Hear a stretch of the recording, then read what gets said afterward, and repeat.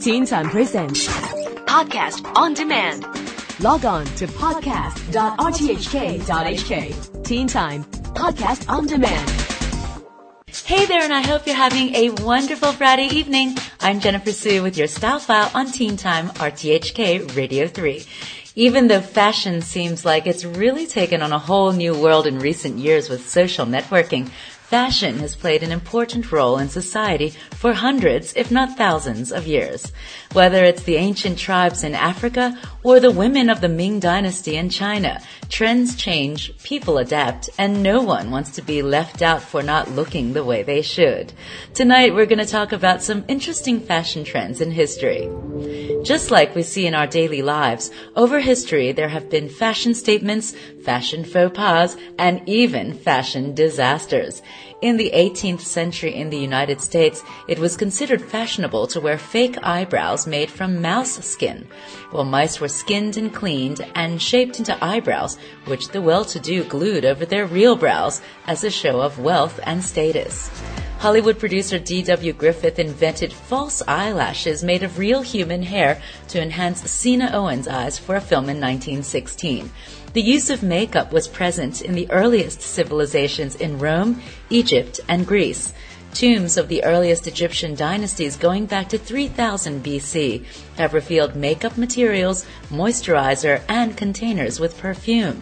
Kohl, a black charcoal that's used in eyeliner pencils, as well as chalk for paler skin and rouge for the cheeks, were popular makeup items among ancient Egyptian women. Just think Cleopatra. The culture of makeup diffused from Egypt to the other parts of the world.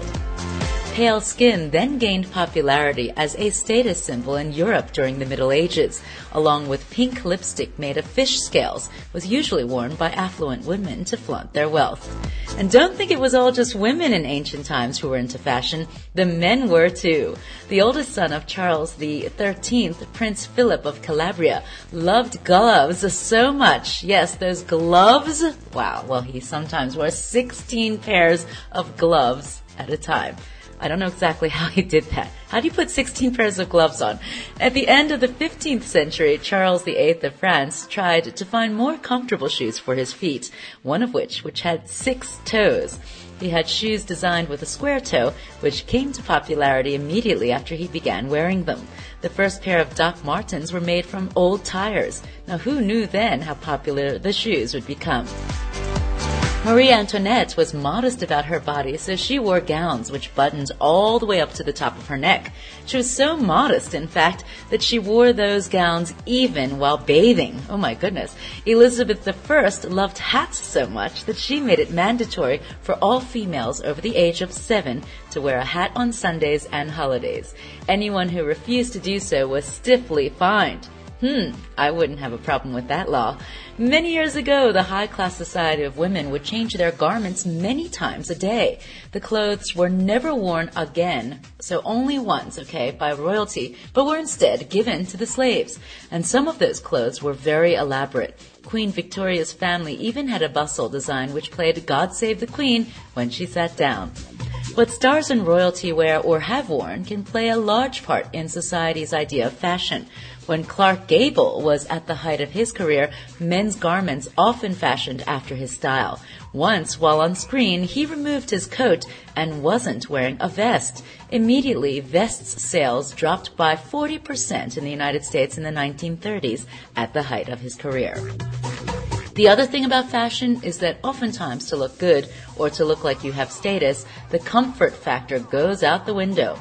In Victorian times, the hourglass figure that women wanted often required them to wear tight corsets, so tight that they would often break their ribs. Ouch! Chinese women in the Song Dynasty would bind their feet, as well as their daughters' feet, as small, tightly bound feet were considered to be beautiful. The toes would be folded under the heels, and young girls would walk on what were almost stumps. Foot binding was essential for women to be attractive and find themselves a wealthy husband.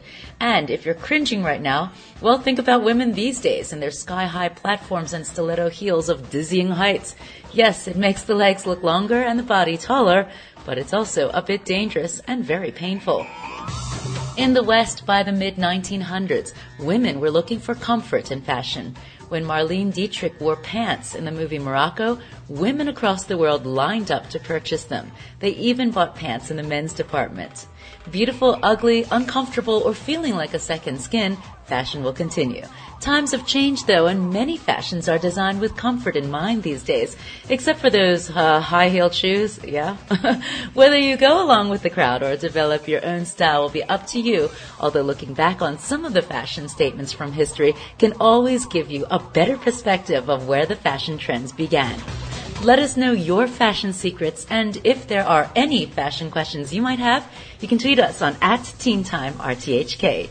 For Teen Time Style File, I'm Jennifer Sue. You have a great weekend.